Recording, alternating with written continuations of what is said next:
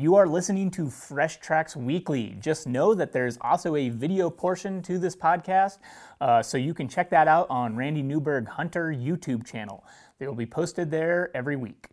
Last week I was on vacation, so there was no Fresh Tracks Weekly last week, but I was out hunting turkeys with my dad. We had a great time. It was really fun. Despite the weather not exactly cooperating, the roads were a bit of a mess, but we still managed to find some birds. My dad ended up sneaking up on a pretty big group of turkeys, and there was a big tom, but it was about 70 yards out, and then he had 3 jakes walk right up to him, and they started putting and kind of looking at him, and so he figured, well, it's either this or nothing, so took one of the jakes and then frantically was telling me to come up there, so I ran up there, and there was another one of them was beaten up on his bird. He's like, there's another one there. And so I shot that, and we doubled up, and I don't care about shooting jakes or tom, whatever. It's just, I have fun turkey hunting, just getting out and being out in the springtime. Don't get me wrong, it's given the choice. I definitely like calling one in and shooting a big tom, but I'd rather just shoot one than not get one at all, because I really like eating them. Other than chasing turkeys, we also got some spring skiing in. We hiked up this mountain and had a terrifying ski down. We hiked around and found some belemnites, which essentially are prehistoric squid butts. Anyway, just had a great time last week. Other fun things, Dale was also out chasing turkeys. They almost got it done, but just couldn't quite close the deal. He ended up calling in multiple toms right to a fence line, and they just wouldn't cross the fence. Classic turkey scenario there. Michael's continued on his fishing kick. Michael, how many days have you fished? Yesterday was my 56th day fishing, including ice fishing, including 30-minute sessions, but the goal is 200 days this year. I think I'm going to hit it like well before the end of the year. And yeah, I've just been trying to get out as much as I can. I've been learning a ton, that's for sure. And I've also been getting my butt handed to me. But 200 days, it's the quest for it. I've been logging every single day in my journal too. So trying to learn a bunch, and I'm on day 56. Today will be 57. Oh my goodness. Also, check out this video. See if you can, Michael posted this on his Instagram, see if you can count how many fish are in this drone clip. Pretty crazy. There is a ton stacked in there. Super cool perspective. We also got to cook up that turkey. I parted out the legs from the carcass. I always throw the carcass on the Traeger. It's just hard to beat smoked turkey. And then the legs, braise them down, and cooking that for lunch for the crew. Gonna make some pulled turkey tacos. It's kind of turned into my favorite thing from turkey is the legs and thighs. It amazes me that some people don't keep the legs and thighs. So good if you do it this way. On to some headlines. So desert bighorns. These are one of those species that I degenerately gamble on applying for tags, but I just found out that I didn't draw a desert bighorn tag in Colorado or New Mexico, despite having like a 0.06% chance. I mean, I'm not very good at math, but I figured if I applied for both states, I'd at least draw one of those. But anyway, the headline is that Andrew Jones, a research manager in Arizona for the Arizona Game and Fish, him and his colleagues published a study looking into desert bighorns, the type of landscape cover that they use, and noted the circumstances surrounding their deaths. So they had radio telemetry collars. They might have had GPS collars on the study too. I'm not for sure. But anyway, they were following these bighorns around, seeing what was killing them. And the particular interesting thing was lion predation. So they found that one of the things they found in the telemetry was that sheep tend to prefer more open areas where they can see a lot, which makes sense. They also went on to theorize that the years of fire suppression, of putting out forest fires, has led to an increased amount of brushy areas, giving lions more areas to hide and predate on bighorns, which also seems like a pretty interesting theory.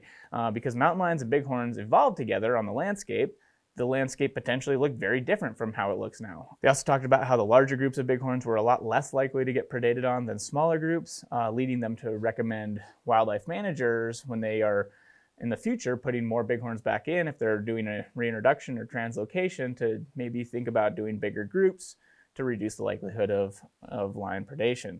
This is pretty interesting because lions have been noted in several cases of really knocking back bighorn herds, especially like new or small populations when you're trying to reestablish them in an area. And, whatever reason they're able to key in on bighorns, whether it's not enough prey availability from other things, or I don't know. It's super fascinating to think about how the landscape has changed and how it might be affecting how effective lions are at killing bighorns. Next up, we have e-bikes. So electronic bikes have been all the rage in the hunting community over the last few years, especially amongst chunky hunters who don't like to hike.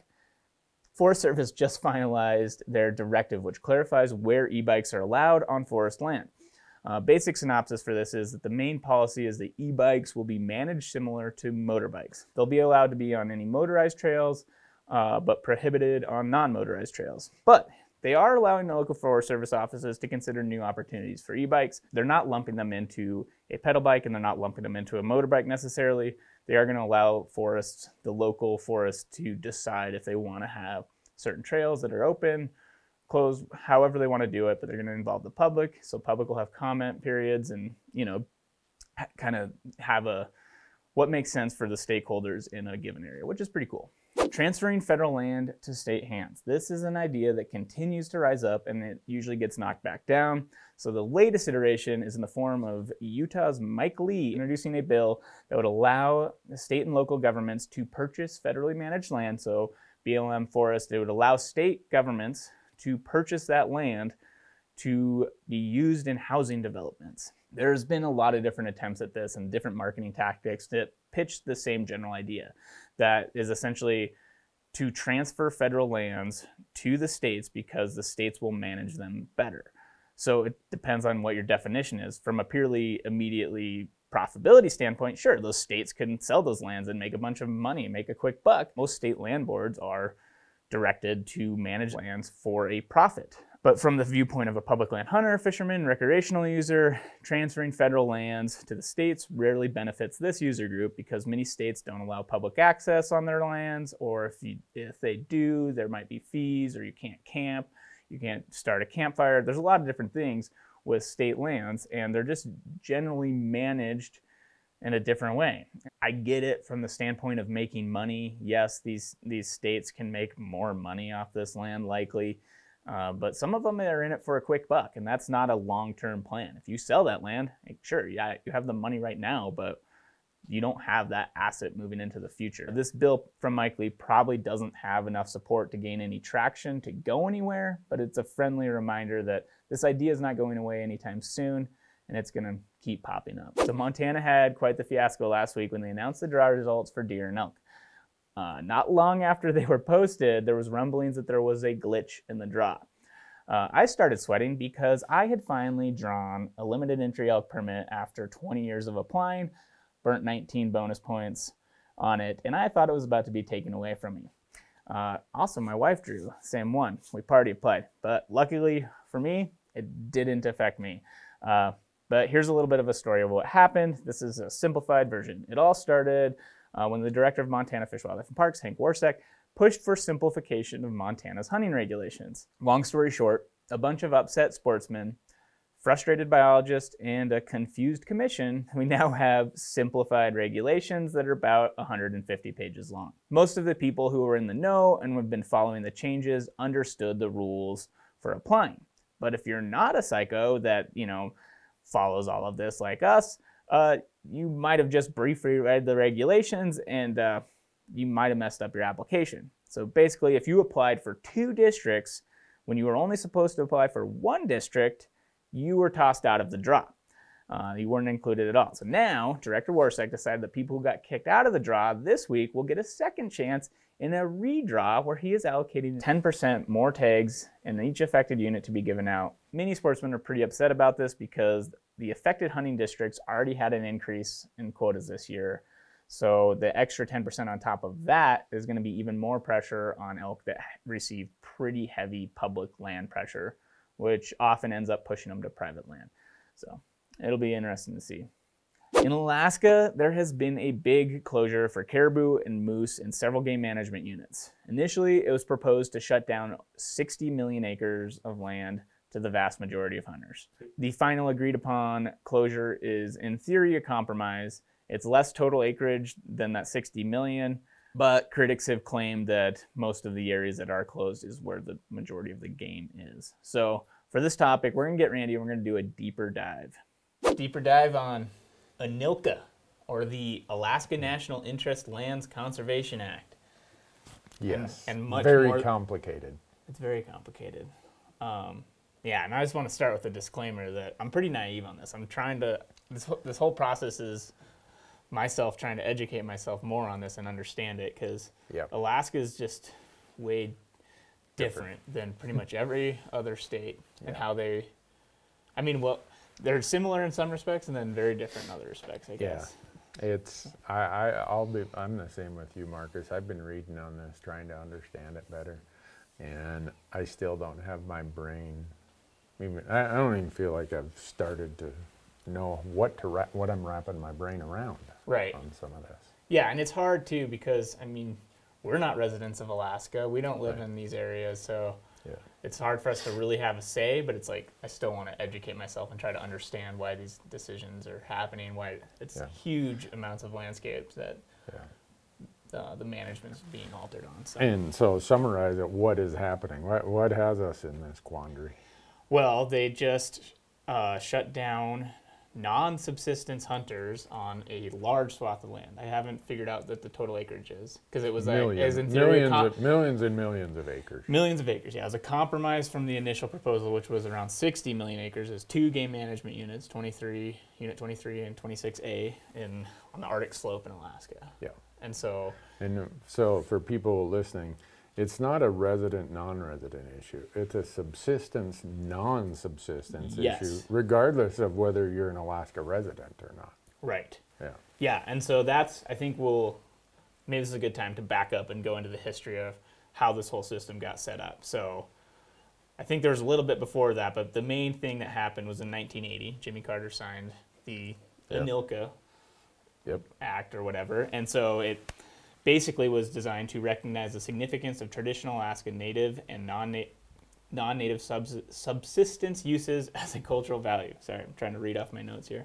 Yep. But yeah, I'm probably, and along those lines, I'm probably gonna get some of the nomenclature wrong, but I think largely I'll refer to it as like the subsistence board, because what happened is they set up a kind of local groups in the areas in rural Alaska, some of the stuff super remote. And then those groups funnel up to a regional council. Right. And then those regional councils funnel up to the subsistence board. Yep. And this is all under the federal government. Right. Which is different than the state government, which typically are the ones who are managing wildlife resources. Right. Under the 10th Amendment, states retain, 10th Amendment of the Constitution, states retain all rights not granted to the federal government. And what the courts have held time and time again, and this goes to why we can discriminate in favor of residents against non-residents, is states retain that right.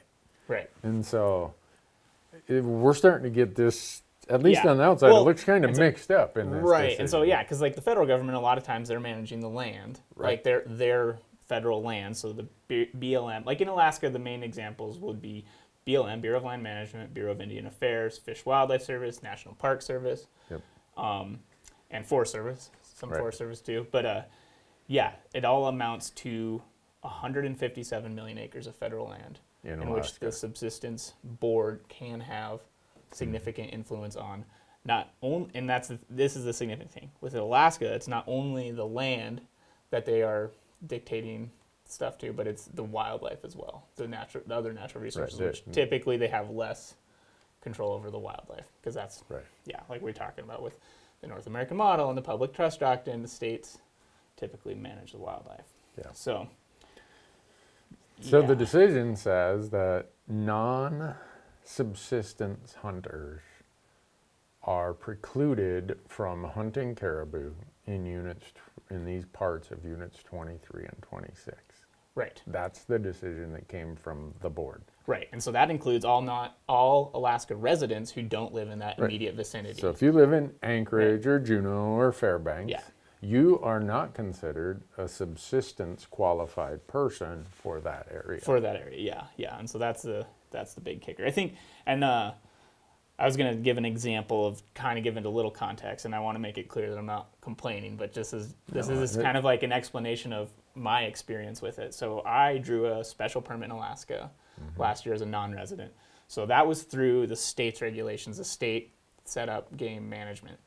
So I had to apply. I had to get really lucky to draw that permit, and then it was for an archery only tag for a bull moose. It's 50 inches or 4 brow tines. Right. So it has to be a significantly mature animal. So there's just a lot of rules in order for me to do that. And yeah, I could only use archery equipment. Meanwhile, at the same time, the subsistence hunters for the area, they could use rifles, and they have antler restrictions. They could shoot any bull, I believe. Right. And so, again, it's like, it's not complaining, but that's just kind of, you have these federal regulations, the subsistence regulations that are concurrently going on with the state regulations. Me as a non-resident, or even the Alaska residents, it's like it gets very complicated for sure. And I just want to give the qualifier that I don't think anybody is complaining about subsistence hunting. It's like, this is what a lot of people in these remote areas rely upon for their food. They aren't just going down to the grocery store. Right. So, well, and that's these like the are really big complicated kicker. things. That's the huge kicker, in my opinion, is like, until you live somewhere in a remote area and like you're literally relying on those animals to feed yourselves. That's the big thing. It's like hard to relate to that. It's hard to put yourself in that shoes of like saying, because what I'm about to dive into, which is like, I feel like it almost the other side of it is the fact that like the resource, the caribou herd can likely sustain, or very, very likely, it's not an issue to have non-residents or the non-subsistence users hunting that herd for the overall health of the animals. Right. And so that's usually what when I'm looking at a situation, I'm like, well, are we harming the actual resource? Are we harming the caribou herd as a whole? And I think when people start to look at numbers, sometimes they get confused too, because the Western Arctic caribou herd, which is the one in question, is at like 250,000 right now. They've been up to 500,000. Right. So when you look at it that way, like, oh my God, they're way down. But caribou are cyclic, so that's whatever. I mean, there are probably some factors that aren't great that are causing the decline, but that's not a huge surprise, I guess, because they do fluctuate. Right.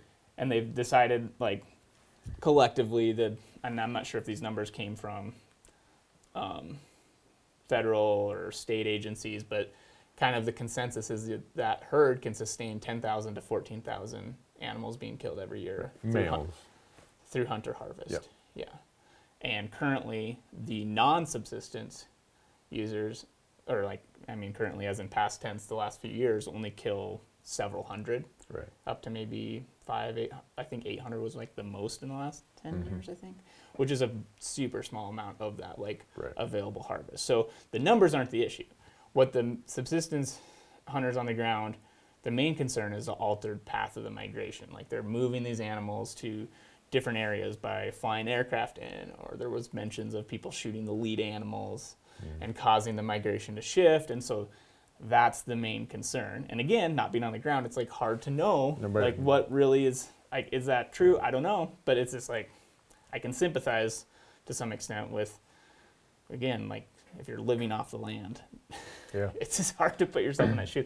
But then I think some people would, I'm sure that there is abuses of that program as well, which people will mention. It's just like, and it's just hard. You could, like, whether or not someone really needs that animal to, there's plenty of them who do, I guess, is what I should say. But yeah. I think this is like a caldera of boiling issues, probably as complicated as we'll find in North America.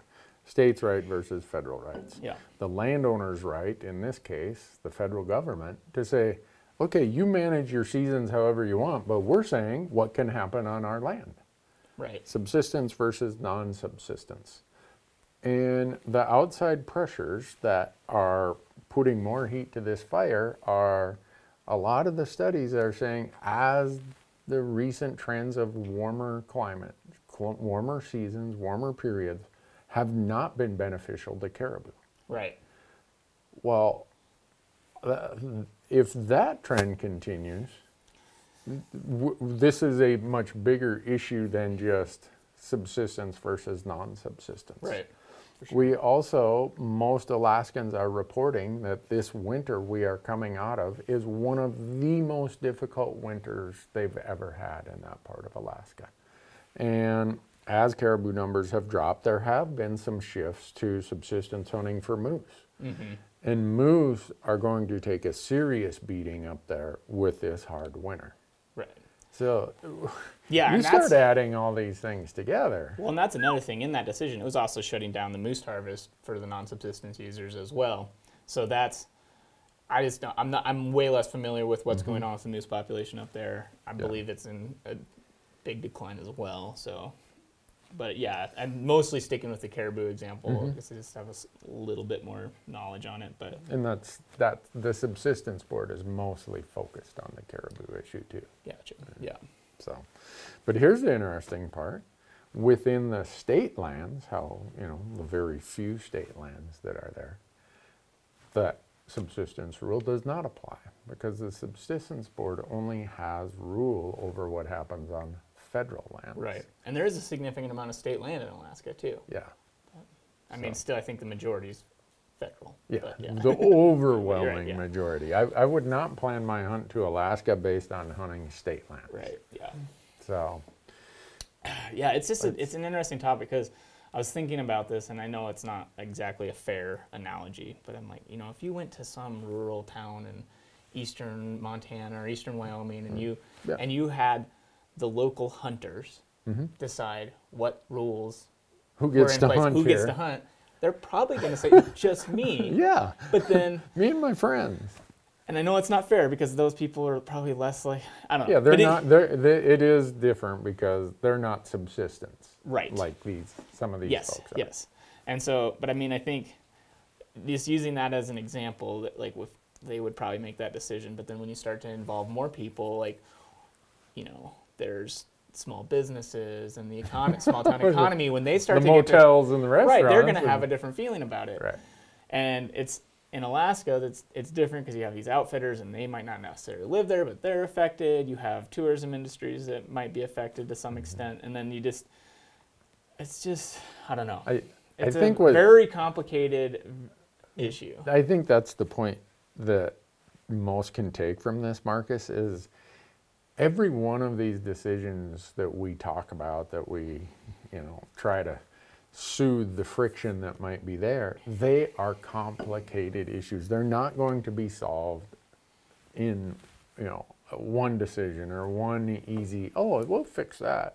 Right. And it brings forth so many different laws, regulations, precedent, cultures, stakeholders. When you're talking subsistence and someone's livelihood, I've not yet heard anybody on either side discount the importance of subsistence hunting and what that means to those folks living there.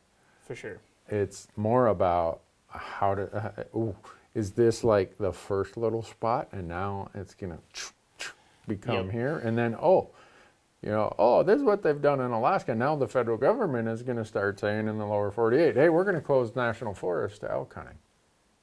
Yeah.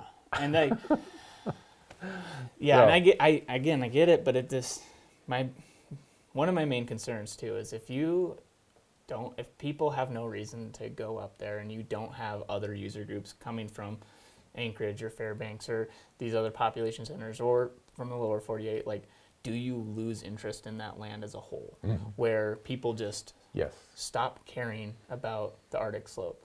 And then, for the bigger picture, for what's best for the long term, all encompassing for the landscape, for the people who live there, for the wildlife, like, what's the best option for that? And that's, I don't know, but it just feels like if no one's allowed, not no one, but if the less people that are allowed to experience that location, the fewer advocates it will have. Right. That's proven over time.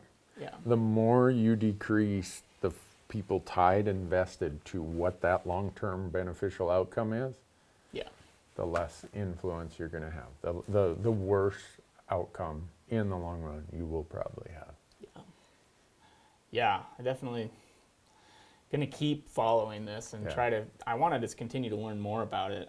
It's Yeah, just there's just so many pieces of the story and so much that I didn't understand, and Mm-hmm. I've been trying to figure this all out in the last week, basically, of like reading up on all of the things to how we got to where we are. But Yeah. there's a really good podcast, that Your Mountain podcast. You've been on that. I've been right? on it. Yep. Those guys did a good job of David breaking down this Nephi, yeah. issue.